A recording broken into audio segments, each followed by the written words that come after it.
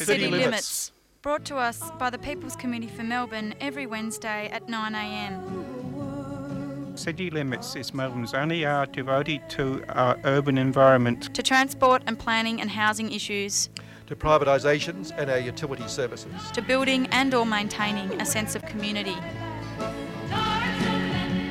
855 on the AM band, if we can hear it through the noise and find it through the smog. City Limits.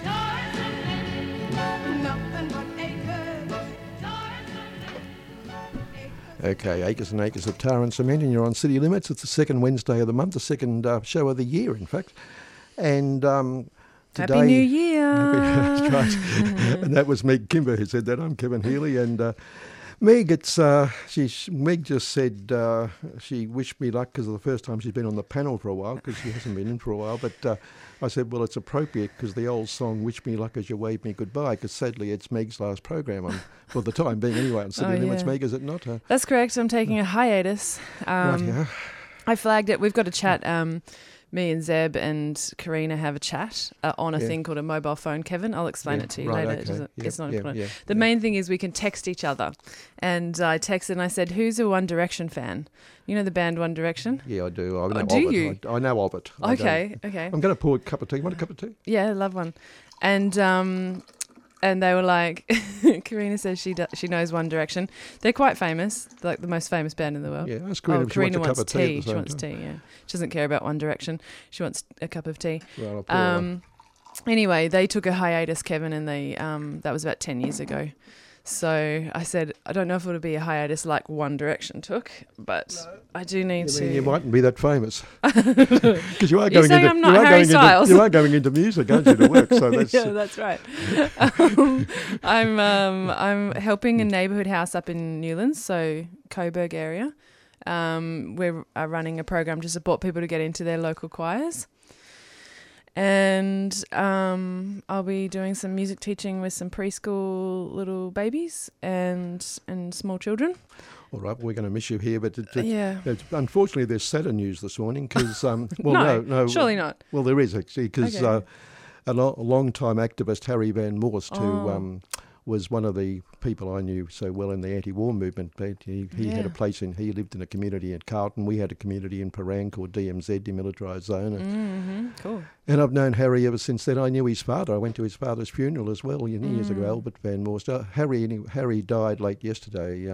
He's been ill for some time. He had a triple bypass a while ago, but anyway, he died late yesterday afternoon. Very sad news, and there'll be more on that, I guess, around the place. And in recent years, of course, Harry worked for the Western Region Environment Council, and he worked very closely over many years with one of our regulars, Helen Vandenberg. And Helen, in fact, I knew about it earlier, but Helen rang me last night to tell me as well.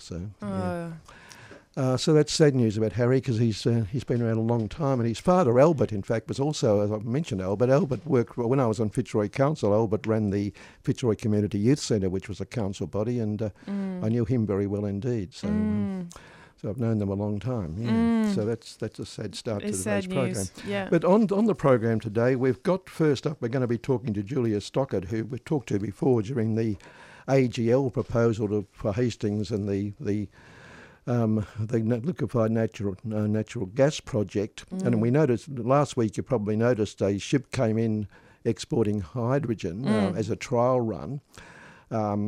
And I thought, well, why wouldn't it require an environment effect statement like the other one? Because it's coming into Western Port. It's using coal to produce hydrogen, and in fact the reason is, well, Julia's going to tell us, and she's going to tell us why the local people are opposed to it, even though the government and industry are saying it's the most wonderful development. Well, that's the first half. We'll go to her pretty shortly, actually. Okay. And the other event, the other interview in the second half is with the another one of our regulars, Dave Sweeney, the anti-nuclear campaigner with the Australian Conservation Foundation. Two items this week. One is that the reclamation of the Ranger uranium mine up in the Northern Territory has been extended, and I thought it may well have been that it was they were trying to put it off and delay it and obfuscate. But, Seems to be the way yeah. that it's dealt with usually. That's right. Yeah. But Dave tells me it's actually, and I hate to do this on City Limits, but it's actually a good news story. So What? when he said that, I in fact thought perhaps we should have another look at the Yeah. interview and review the interview. But Maybe we could find somebody else. It's not too late. And the second thing is that the European Commission is debating a proposal for their clean energy program for the future. And there's a debate taking place because there's a debate about whether uranium and gas should be included as part of the clean energy future. And it's causing divisions there, which Dave is going to talk about as well. He also wants to talk, speaking of Meg Kimber being here, about Kimber. Not me, though, sadly. Sadly in this case again, because it's the site that was chosen in South Australia, as we know, for a nuclear waste dump here in Australia. But Dave tells me that during the recent rains, it flooded and showed that if it was there, it would have been very dangerous indeed. So very concerning. And very concerning about the stuff that's happening in Europe, talking about nuclear as a, this narrative that's gaining a bit of traction about nuclear as a climate safe option.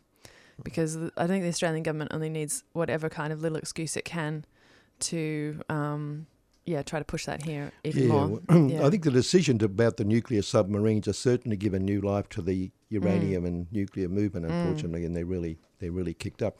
Just before we go to Julia, though, I just want to ask you one thing, because I know an area you've been interested in since you've been on the program is the establishment of a federal corruption body, anti-corruption body. And excuse me, I'm going to cough. And this week, Michaelia Cash, the Attorney General, said that even though it was a promise before the last election, she now says they can't do it because they haven't got time before the next election. And so it's more important that they do the things so religious people can't be discriminated against. Oh my gosh. Yes. Trans kids can. But, oh my gosh. Do you want to comment on that situation at all? I don't know. I'm trying to think of something sort of ironic I can say, but I can't think of anything, Kevin. I feel like I don't want to tread on your turf. But to be sincere, I think that they were pressured into making the promise before the last election, and because there was like crossbench pressure, and even the Labor Party had said that they would put in an ICAC, anti-corruption body, federal anti-corruption body, and then I don't want to sound cynical, but I don't think they ever wanted to make that body. Yeah. Well, they drew up a wonderful bill, which in fact had no teeth whatever. Yeah, so something with absolutely no power. Yeah. In fact, it is a bit odd that I think they did try to pass that and couldn't pass it because it was so pathetic, wasn't it? Yeah. People wanted to keep throwing it back and because they wanted one that worked. Yeah. Giving it the odd tooth. Yeah. Just two other small things before we go. I did want to comment, Sam Groth, who's a very ordinary ex-tennis player, who had a very fast serve, but that was it. Once they worked out his serve, he lost every match. Oh. But he wrote a story in the middle of the Djokovic affair. Yeah. And he laid the blame totally on the Andrews government, and he said that really the government is so bad it's got to go. Right. Writing it, as the Herald Sun said in the column it had, that he was a former tennis player, therefore he was qualified to comment on the Andrews government having to go. What they didn't mention, and which had been mentioned sometime earlier as a news item, Sam in fact is running as a Liberal candidate in the next state election. What? He's seeking endorsement by the Liberal Party to run in the next state election. But the article that had Sam saying the Andrews government's got to go just forgot in the Herald Sun to mention that Sam is a potential Liberal Party candidate for the election. That is so bad. I thought that just worth commenting on. That is actually really bad. Yeah. And the only other one this week I thought worth commenting on was the reaction in Australia to that Amnesty International 182-page report showing that Israel is a country that practices apartheid. Yeah. And the response from our government was that our Prime Minister said no country is perfect, was his response. Wow. And he went on to give Australia's total support. Australia has been one of the closest, strongest friends of Israel of any nation in the world other than the United States. No country is perfect, but I can assure you that Australia and my government in particular will remain a staunch friend of Israel. And the opposition spokesperson, Penny Wong, said she disagreed with the use of apartheid. So great response from our governments. Gosh. Hey, are you going to say anything about the housing event tonight? Well, the housing event tonight, there is the cart thing. We could play that, and that probably tells you all about it, but we do urge people to go to it because it's important, and it's a great event for people concerned about housing issues to have a say, because there's going to be plenty of chance for people to have a say. It's an online event, Housing Justice After Lockdown, and if you Google Rahu online forum, you should be able to find it. Right. And we'll play I got dragged into the other studio last week after the show to do a bit of a promotion for it, so it's been getting played. Yeah. All right. Okay, we'll take a break, come back, we'll talk to Julia Stockett about what's happening out at Hastings. To enable change, we need to show broad community support.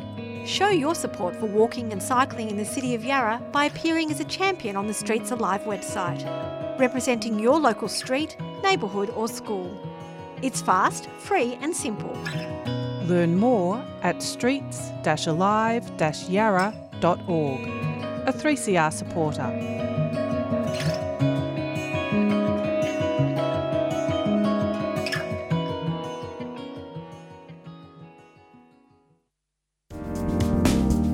Join the National Sustainable Living Festival this February for a program showcasing cutting-edge solutions to the ecological and social challenges of our times. Be part of the Decade Zero and join the sustainability movement with a month of workshops, talks, demonstrations, artworks, exhibitions, films and live performances. Let's bounce back with sustainability in 2022. Head to slf.org.au for the full details. The National Sustainable Living Festival is a 3CR supporter.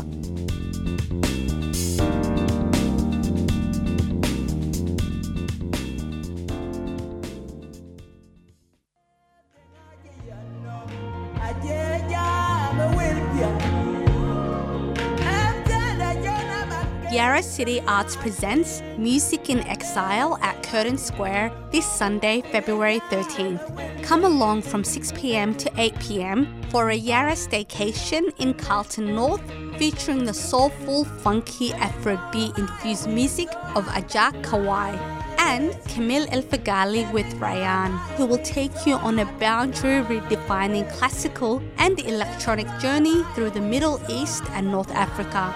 For all Yarra staycation events, visit yarracity.vic.gov.au/rediscover.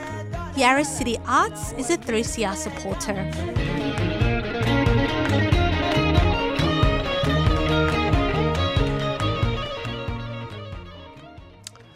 Okay, on the line we have Julia Stockett from the camp from, well, let's probably say Western Port, but it's the group down at Hastings that's now got another struggle on its hands. Julia, we congratulated you last year over the victory at preventing the AGL liquefied natural gas, say it properly, Kevin, LNG proposal.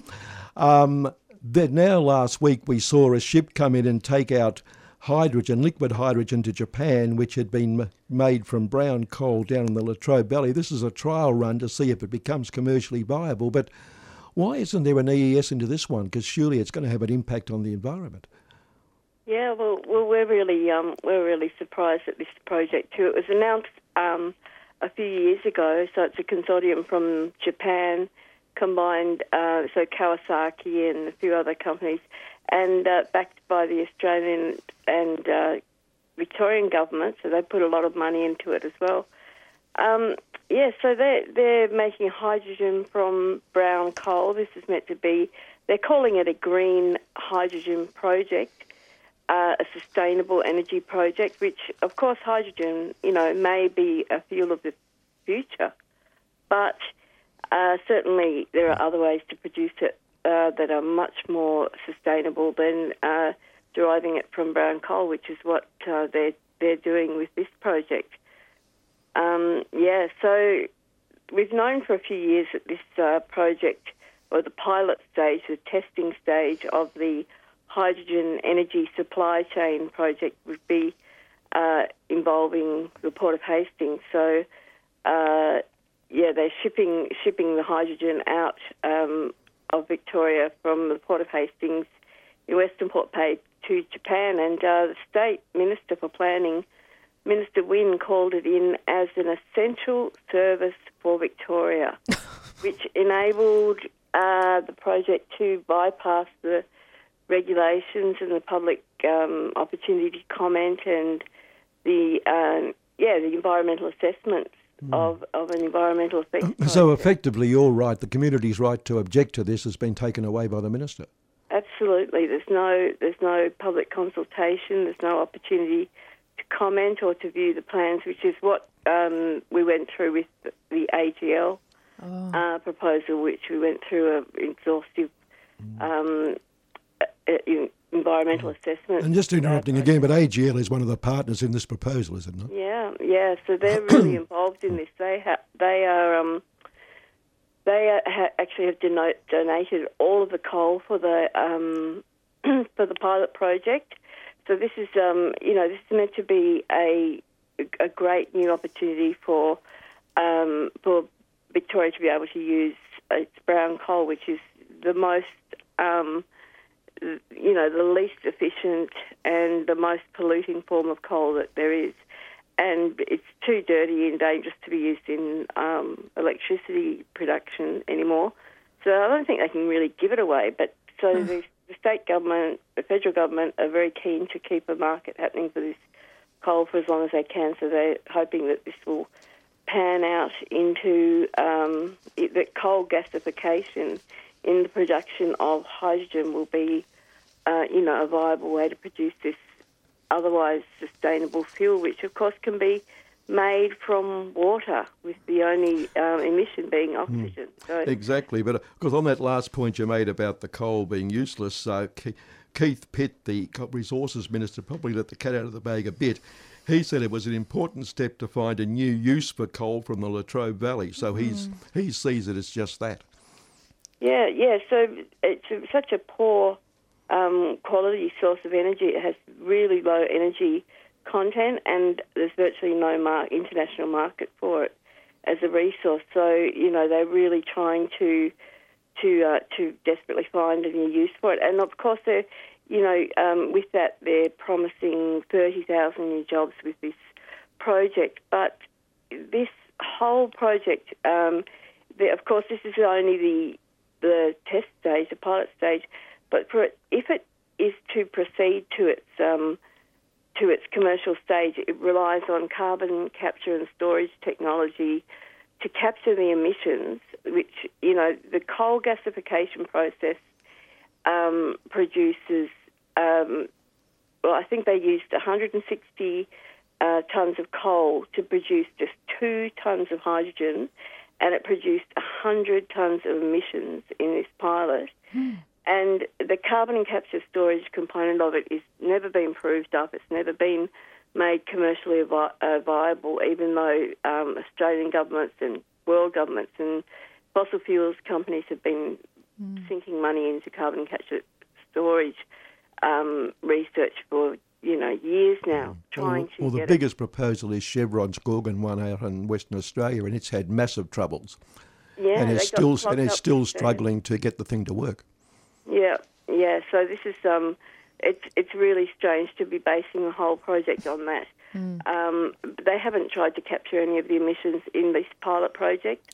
They've just bought carbon offsets. So the purchase of carbon offsets is meant made to try and make. This is why they think they can call it a clean energy project, because they've brought some. Put funding towards some tree planting program in Queensland. But Victoria gets the emissions, meanwhile, and they have a drilling rig off 90 Mile Beach now in the Carbon Net project, which is drilling deep below the Bass Strait seabed. It's only a kilometre offshore, I think, the drilling rig, but they are trying to inject. Well, what they do is they wash the emissions or scrub the emissions, so there's methane, carbon monoxide, sulfates, and a lot of toxins. So toxic cocktails washed with water and injected deep below the seabed. But they still have never proved up this technology to show that it's a reliable way to store emissions. So yeah, I think it's very concerning for people down on 90 Mile Beach, and there's a lot of different aspects of this project that we're really concerned about. But there's local problems too, because the sort of hydrogen tankers that they would be wanting to bring into the Port of Hastings would dwarf anything that's here and require dredging, and it would bring the risk of marine pests, which is a huge risk with commercial shipping, because the wood chip ships that came out here in the 1980s and 90s introduced the worst species of invasive marine pests into Port Phillip Bay and into Tasmania's Derwent River estuary, and that's just decimated the marine life there. So Western Port Bay doesn't have marine pests, and we want to keep it that way. We want to learn from past mistakes and make sure that those same things don't happen. So we've been lobbying Kawasaki, who is the partner in this hydrogen energy supply chain project, to monitor for marine pests and do some baseline studies to prove that there is no marine pests in Western Port, and we want an environmental bond so that if there's any damage caused from them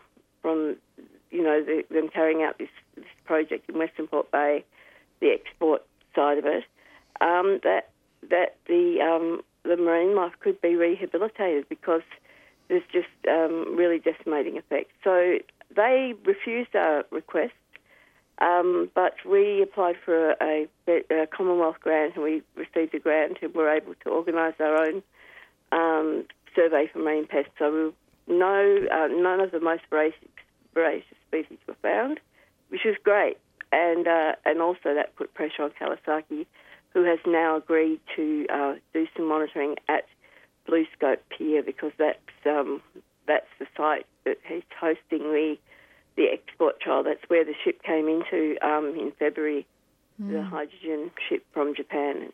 And but yes, it's interesting that there's a new article in a Renew Economy article that shows that only 1 tonne of hydrogen of the more than 2 tonnes that were shipped out a few weeks ago came from this project. Anyway, the rest of it had to be bought from another project because they didn't have enough. So it's sort of fake hydrogen that they're filling up the ship and taking to Japan. Anyway, so I mean, yeah, it's just the whole thing is just really.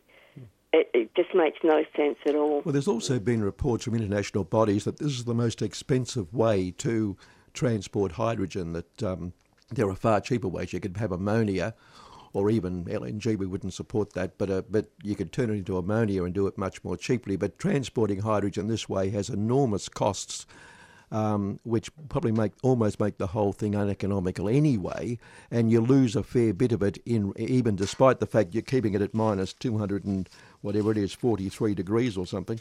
You still lose a lot of it in running. Yeah, and that the hydrogen ship that they proposed, and the one that the trial one that they brought that came in last month, they're actually diesel ships. They're not run on hydrogen at all. But yeah, the cost of taking it down to minus 250 degrees, whatever, to make it into its liquid state and transporting it across, international oceans, it's just ridiculous. I mean, to be viable as a fuel of the future, hydrogen will need to be competitive, and countries that are seeking that will be seeking to really expand their hydrogen programs will be doing so because they want to be because of carbon restrained economies. So the excessive cost of transporting is just going to make hydrogen from coal and shipping it around the world completely unviable. So it doesn't make sense any way you look at it. Yeah. And also, of course, the despite the fact that it's all unproven, and the governments are supporting it to the hilt, even to the point where the federal and state governments have put $50 million each into it up to this stage, and that's over and above earlier contributions.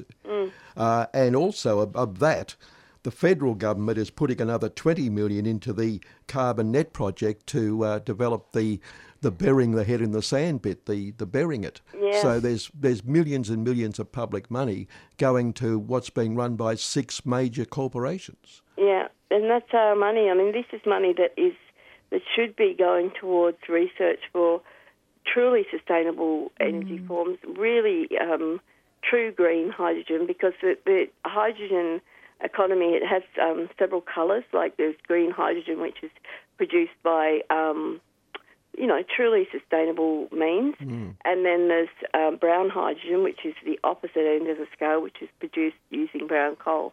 And then there are different colours in between. Now, they're claiming that this project is a blue hydrogen project because it's going to be looking at using carbon storage, capture and storage technology. But to call it that at this stage is a little bit premature, and I think it's really, it's very, it seems really overly hopeful for our Minister Angus Taylor to be saying, investing more money into carbon capture and storage, which was announced, they made a big deal out of this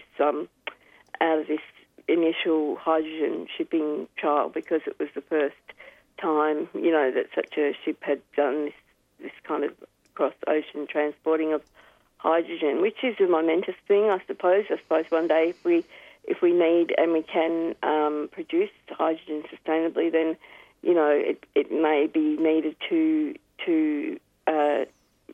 transfer, to transition away from fossil fuels. But yeah, the carbon capture storage element of it just seems like some more of the same, and the money they're spending on that really should be going towards sustainable energy development. Your mate Angus Taylor did say last week carbon dioxide from this process will be permanently and safely stored in a reservoir under the Bass Strait. You don't quite agree with that one, Julia? There's just no way that he can make those claims. There's just absolutely no basis, in fact, nothing to support that, and it's very, very hopeful of him, I think, to be investing our money in that, and to be saying so vehemently that he thinks that it's a safe method. It hasn't been proven, and every project that's tried to do so has had to return the funding, or it's been cancelled, or there's never been a success. So yeah. And of course, as you say, we support the idea of clean hydrogen, hydrogen being developed from renewable sources, but this ain't the way to do it. No, there's not good science in this, and certainly there needs to be a lot of money put towards energy transition, and just energy transition as well for people in the Latrobe Valley. The people that work there, they deserve to have good opportunities in carbon constrained economy, but that's where this money should be going, not towards just prolonging the fossil fuels. Yeah, we've got to wind up, unfortunately, but any final comments, or where you take it from here, or what you Well, can look, we're going to be keeping a close eye on it. We're asking for an environmental bond. We asked for the project's commercial stage to be scrapped because hydrogen from dirty brown coal is environmentally unsustainable, and it's unviable and ridiculous. So, we've asked that, we're asking for that, but we hope that we can spread the word and get the word out there. And if people want more information on this, they can go to savewesternport.org and Western Port Peninsula Protection Council. All right, and people should also bombard WIN and let him know we think there should be a full EES into this thing. Absolutely, a full EES into the commercial stage, because that's what the Mornington Peninsula Shire Council actually came out in last year, I think, and said that they actually demanded an EES into all the impacts of this project to be looked at locally and also the whole project rationale. Yeah. Okay, Julie, look, we'll have to finish that for today, but I think we'll be talking to you again because this ain't going to finish here, I don't think. But look, thanks for your time today and good luck with the campaign. All right, thanks a lot, Kevin. Thanks, Julie. Okay. Yeah. Oh, yeah. Oh, well, Meg, another Yeah. one. I mean, isn't it dreadful that... Although some people, in fact, Julia the other day said to me privately on the phone, some people suspect that AGL, in fact, went through the previous process as a trial run for this one, and the government's given them what they want without an EES. Yeah, because it looks extremely like that would be something that would happen because they had an unprecedented success when they managed to stop the offshore gas processing plant happening, and then this one's going ahead without the ability for people to provide feedback. That's right. You have a win, but then they come again. That is so disappointing. And it is. I mean, power to them and anyone who's listening. Make your voice heard on this. Well, sadly, I think when we talk to Dave Sweeney after this break, we may have to have a good news story. But we'll see. Okay, let's see what. Take a break, see what Dave he Sweeney says. after this break. A proud black man, you should not wonder. Strong spirit, First Nations issues, families, people and stories from a First Nations perspective. Mondays at 1 p.m. on 3CR. Proud black man, you should not wonder.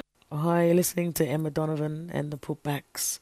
This is our track Crossover, which is a tribute and a honoured song for my late mother, Agnes Donovan.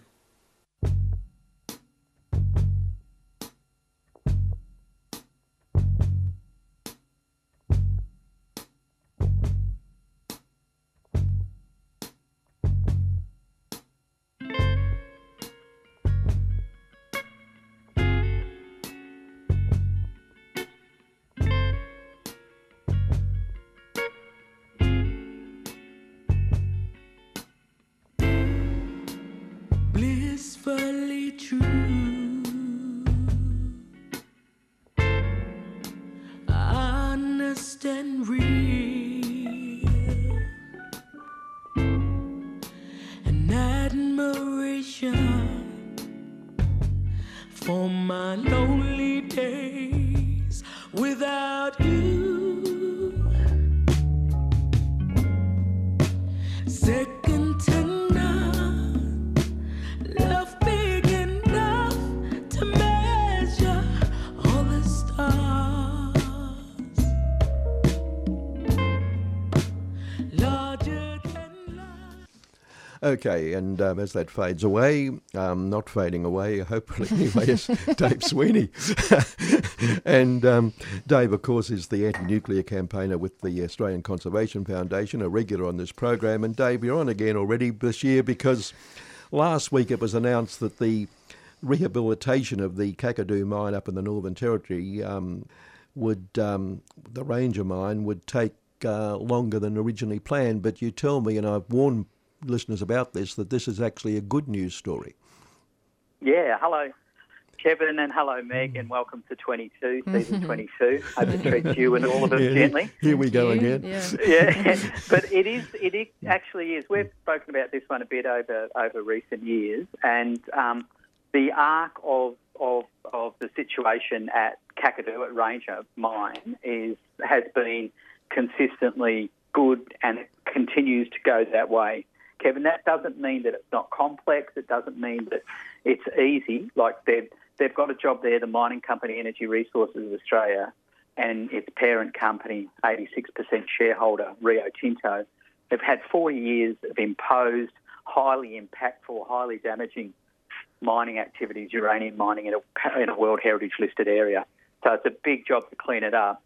One of the things that we've been saying that in civil society and environment groups, and that particularly the traditional owners and the Mirarr people have been saying, is that this is going to take more time and it's going to cost more money to do it properly.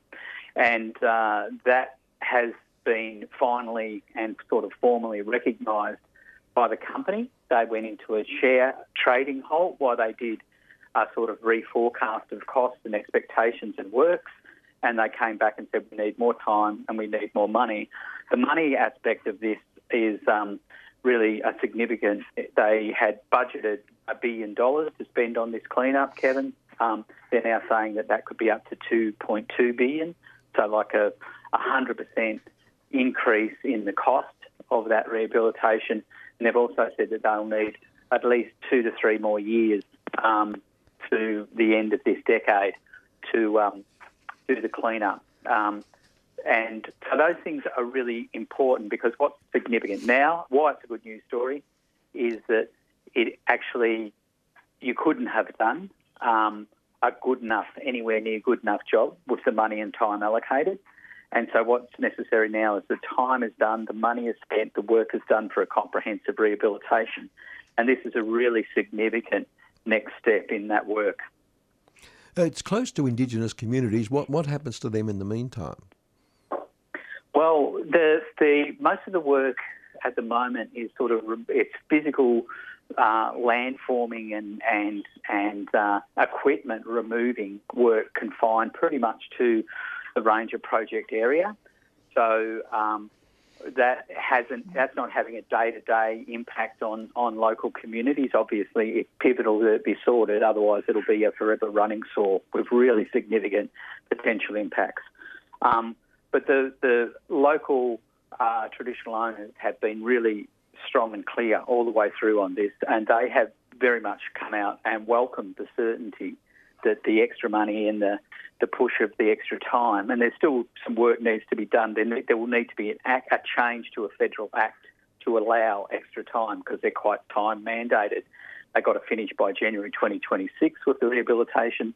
That's not time enough. That needs to be formally extended. So there's a lot of detail still to go, but the sort of take-home is that after a long fight from a community to get a really polluting industry they never wanted off their country, they've stopped that mine, they've stopped the prospect of new mines on their country. They and others collectively have worked to get a mining company to do what looks like the opposite to what is so often the case of just stop mining and then exit quietly. They're actually spending $2 billion to clean this up and to try and reduce some of the trouble and the impact they've caused over the past 4 decades. So that's really significant. And I suppose a little bit of a sense of the positive transition or movement of things too, Kevin and Meg, is yesterday up in Jabiru, that's a town near Ranger Mine, town that's transitioning from being a mining support town to a regional cultural and tourism centre. But yesterday, Michael Gunner, the Chief Minister of the NT, cut the ribbon on a new solar plant. It's got diesel backup, but very rarely used, predominantly solar plant, big new funky batteries for the town and the area to take over from the diesel-generated plant from the old mine. And what this is now like what was an imposed industrial uranium mining economy is now more and more moving to like an economy based around rehabilitation, transition, renewable energy, cultural aspects, tourism.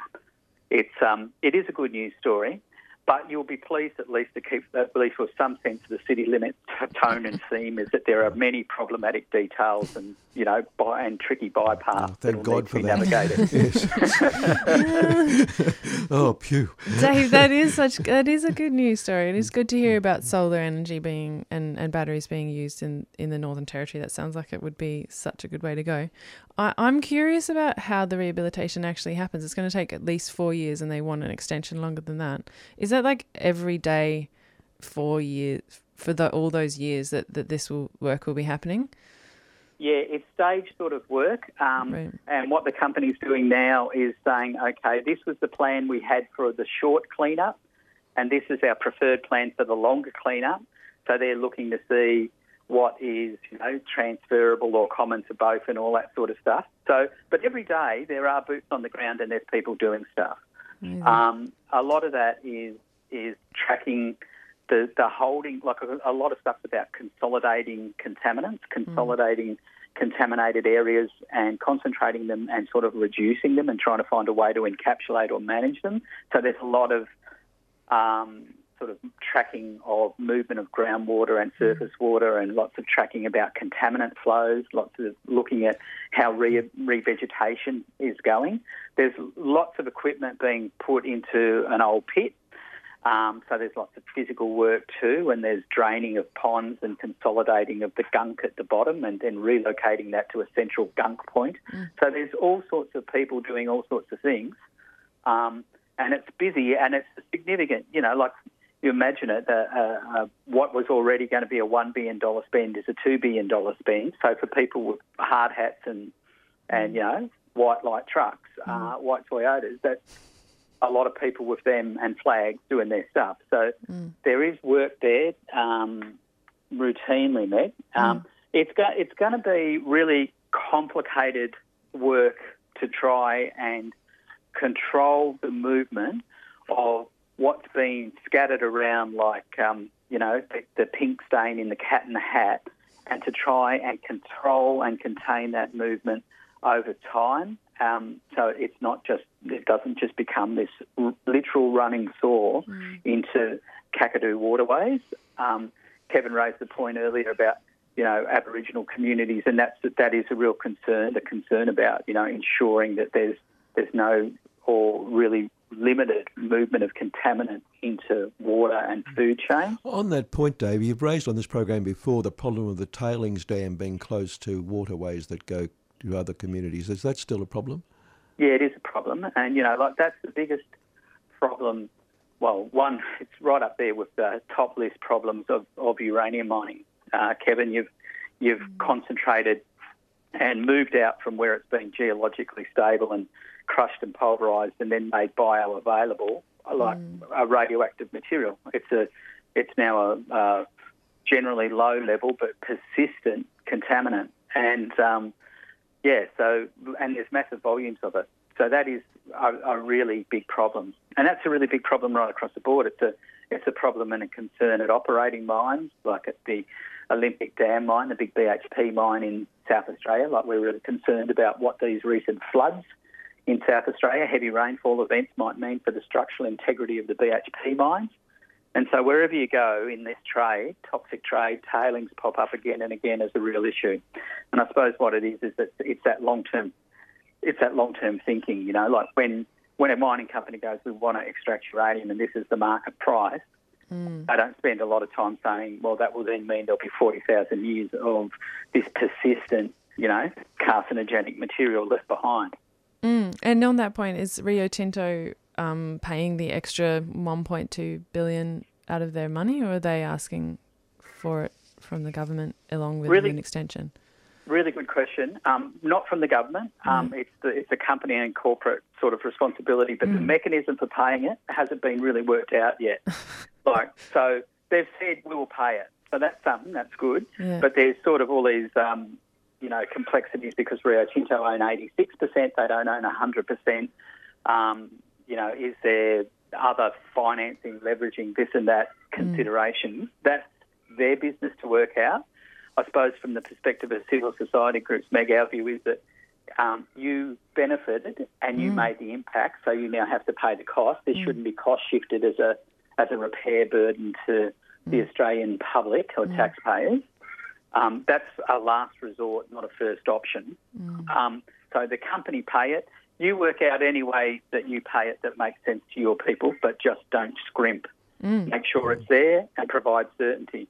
So I'm not a financial expert. I imagine there's people in Rio Tinto and elsewhere who are, and they can do that stuff. What I want to make sure is play my role in saying that they do it, that they play it, they do the full payment on time, upfront, with certainty. And I suppose the key point is there was an extra hit of certainty just recently with Rio Tinto making the announcement that they fully supported the revised cleanup. Oh, well, that's a good news story, but let's hope it is a good news story and it goes ahead as hoped. Yeah. But you mentioned the rains. I was going to come to it third. We'll go second. The proposed nuclear waste dump at Kimber, the impact of the recent floods, and is it still possible to prevent that happening? Not the floods, the Kimba development. Thanks for clarifying that. Do you control the weather, Dave? Standing on a hill and stretching my arms out. Yeah, I was doing my God bit, yeah. No, that's not going to happen, Kevin. In relation to the rain, yeah, like a lot of listeners will know, it's been Central Australia and Northern South Australia heavily impacted by rain, really big rains in the recent weeks, and large areas of country cut off and communities cut off, and the highway, Stuart Highway and the Central Rail line and all that has been cut or compromised. And, Kimba has not been unscathed by that. Kimba's like a couple of hours west of Port Augusta at the top of the Eyre Peninsula in regional South Australia. Has been slated, as you said, by the federal government as a site for a highly controversial national radioactive waste dump and store. And it got heavily rained on. It was the most heavily rained area of that part of the Eyre Peninsula. And, so there was lots of photos, lots of social media stuff, lots of phone calls and talking with people about which roads are flooded and cut, and there's significant damage to infrastructure in the town and around, particularly around the region. So, yeah, it does, we were saying at the time that it's sort of nature's way of calling for a project review, The grain growers who live there and generate the money of the region don't want it. The Aboriginal people, the Bungala people who own the country and have just fought hard to get their native title rights don't want it. A lot of civil society groups and independent sort of agencies question its need or don't want it, and then suddenly out of nowhere comes an unprecedented, that word again, 1 in 200 now, 1 in 200 year event that, sheets the country with water, and, maybe that's nature's way of saying. So, like, they will say that this is an unprecedented time. They will say that there's an ability to, we can over-engineer everything and put up bunded areas in the unlikely incident. So I don't think this rainfall event will dissuade the government from its intention, Kevin. But you asked the second part of your question was, can it be stopped? And the answer to that is absolutely it can.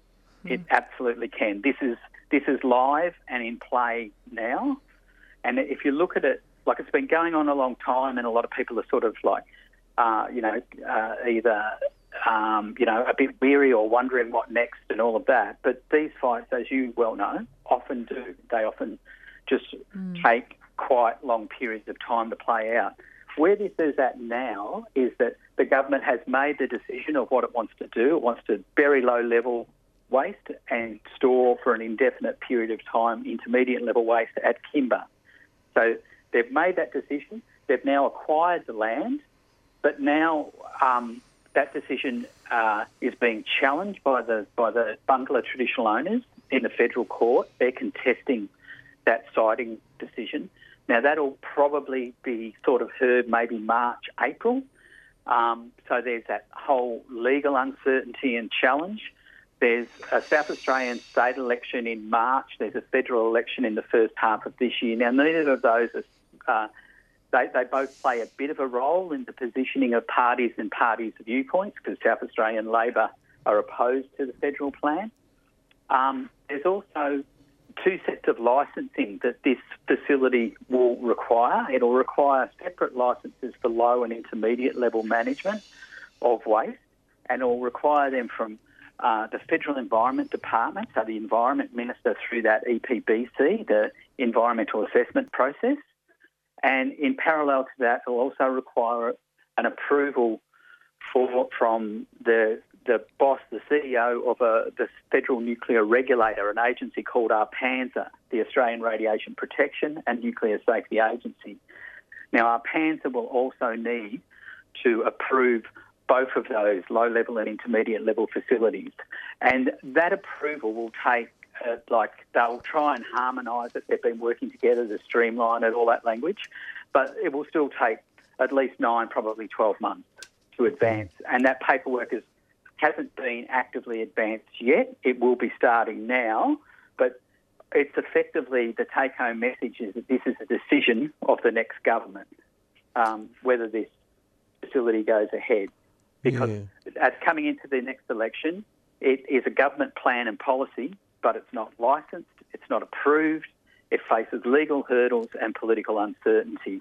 And we're arguing that you put all that together with the very clear fact that in this one we actually do have a very credible plan B, which is that the 95% of Australia's intermediate level waste is generated and stored at the Ansto nuclear site in Sydney, and they're best placed to manage it till we know what we're doing in the long term. We don't move it twice. We don't double handle it. Dave, you talk about low-level waste, but we know that since the nuclear sub-deal, the nuclear lobby has resurrected itself pretty much and got new life. Recently, one of the proponents of nuclear energy came out and said that Australia simply must go ahead with uranium mining, looking at nuclear energy, and in fact we can then store the waste at Kimber. So they're not talking about low level there, presumably, anyway. And yet the lobby itself says Kimber can now be used for all nuclear waste. Yeah, I've noticed that as well. I saw in a defence magazine late last month there was a reference to exactly that. There was an opinion commentary piece by someone saying exactly that, and we're building this facility now, so that's just the door opener, and that is a really significant concern. A really significant concern in this, the management of radioactive waste is, the sense now that there is people actively pushing to really greatly increase the number and the extent of waste streams, and that's particularly through potential with the AUKUS deal and what happens with those submarines and the management of their waste and their reactor waste. And if indeed, this whole thing ever happens, there's this whole series of questions there that are driving up concerns. The other one is, as you said, there's, this constant chorus of, if people would just let us get out of the way and build nuclear and go nuclear, all will be solved and we've sorted the climate and all will be good. Or their sort of fellow travellers are like, well, we won't build the existing nuclear because it doesn't work and it costs a lot of money and it's risky, but we will, because just around the corner are small modular reactors which will save us. So we don't really need to do anything much because that technology is going to arrive really soon and save us. So collectively, this strong push for increased nuclear potential, opportunity, development, funding, all that sort of stuff, and that lobby is pretty eternal and at the moment pretty strong. I don't think they're going to carry the day. There's so many internal contradictions with cost, risk, better alternatives, etc., but they are vociferous, they're loud and connected, and so there is a real concern that, this project, if it ever got up, would only creep.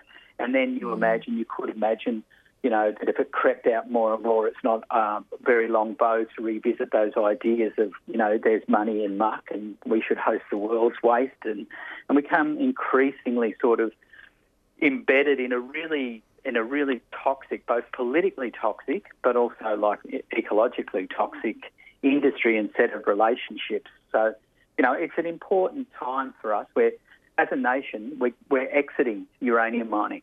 We were going to be the Saudi Arabia of uranium and all these things for so long, and we're exiting it, And the Ranger story is a really clear example of that.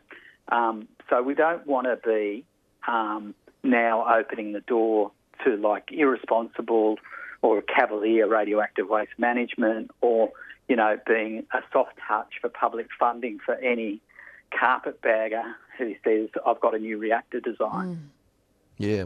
Dave, we've only got a couple of minutes. The other thing we did want to talk about, though, was this dispute taking place at the European Commission, the European Union, where there's a dispute around their new proposals for going ahead with green taxonomy, they're calling it, but there's a dispute between nations about whether uranium and gas should be included as part of their green energy proposals. So we've only got a couple of minutes, but can you comment on that? Yeah, it's actually a really significant one. So the European taxonomy says outlines for financial investment advice and guidance in particular, outlines technologies that are seen as, either climate friendly or climate neutral. And there has been this big fight. There's been a big push by France in particular, has led the charge along with a bunch of the more central and eastern nations, Poland, Hungary, Czech, Bulgaria. They've sort of coalesced around having nuclear and gas, and particularly nuclear in the case of France, adopted in the green taxonomy, and a bunch of other nations, as you can imagine, have taken a different view. Germany, Denmark, Austria, Spain and others are in that camp. And there's been a strongly divided position. As it is now, it came through a technical route rather than a popular political route. So it came through a joint research commission report, which then went to a task force, which then went to all sorts of the ways up through, almost through a bureaucratic mechanism. And now it's landed in the Parliament, or to the Commission, and it now needs the European Parliament to ratify it. But it's effectively got a head of steam up, and because it's come through that administrative process, Kevin, that means that a parliamentary rejection of it is actually quite hard, because it's not just a split majority vote. I think it has to be 70 or 80% to reject, because it's come through the internal process. So it's a highly technical set of rules to guide particularly private investment decision. It's really unhelpful to have gas and nuclear given a legitimacy stamp as sustainable or as green, because they're utterly not, so utterly not. A lot of people are really angry about greenwashing and the demeaning or the undermining of the integrity of the European standards. So it's a big issue. The Parliament's got 4 months to consider it. Like I said, it'll be hard in one sense politically to knock it over, even though there's a lot of countries that don't like it, but there's also Austria and Germany looking at taking legal action and challenging this in the European court. So I think it's got a long way to play. It's bad news. It is bad news for us and for a responsible energy future, but it has got a long way to play, and it might be in some way, this might be glass half full, but it might be a case of longer-term damaging optics rather than fundamentally changing the nature of the industry. Well, I'm going to leave it there, Dave, unfortunately, because we're out of time. But look, thanks for your time again. Thank you, Dave. And no doubt goes on. We'll talk again through the year, Dave. There's no question of that. Okay, hope so. All the best till then. Thanks, mate. Thanks, okay, Dave. Dave Sweetie there, who's the anti-nuclear campaigner with the Australian Conservation Foundation. Meg, it is your last program. We're going to have to say, but thank yourself for all you've done over the years. And you've been a wonderful contributor to this program, and we hope we will get you back. It's just a hiatus. I hope so. And if you ever need me, I'm happy to drop in. But it's meant so much to me to do City Limits. I've learned a huge amount from you, Kevin, and I've really, really enjoyed it. Right. Yeah. I don't know what you've learned from me, but anyway. I mean, what not to do, if you know what I mean. Next week is housing on City Limits. We've got housing next week, and we're going to talk to Kate Shaw about what's happened in Germany. Cool. Finally, yeah. Cool. All right. You've been listening to a 3CR podcast produced in the studios of independent community radio station 3CR in Melbourne, Australia. For more information, go to allthews.3cr.org.au.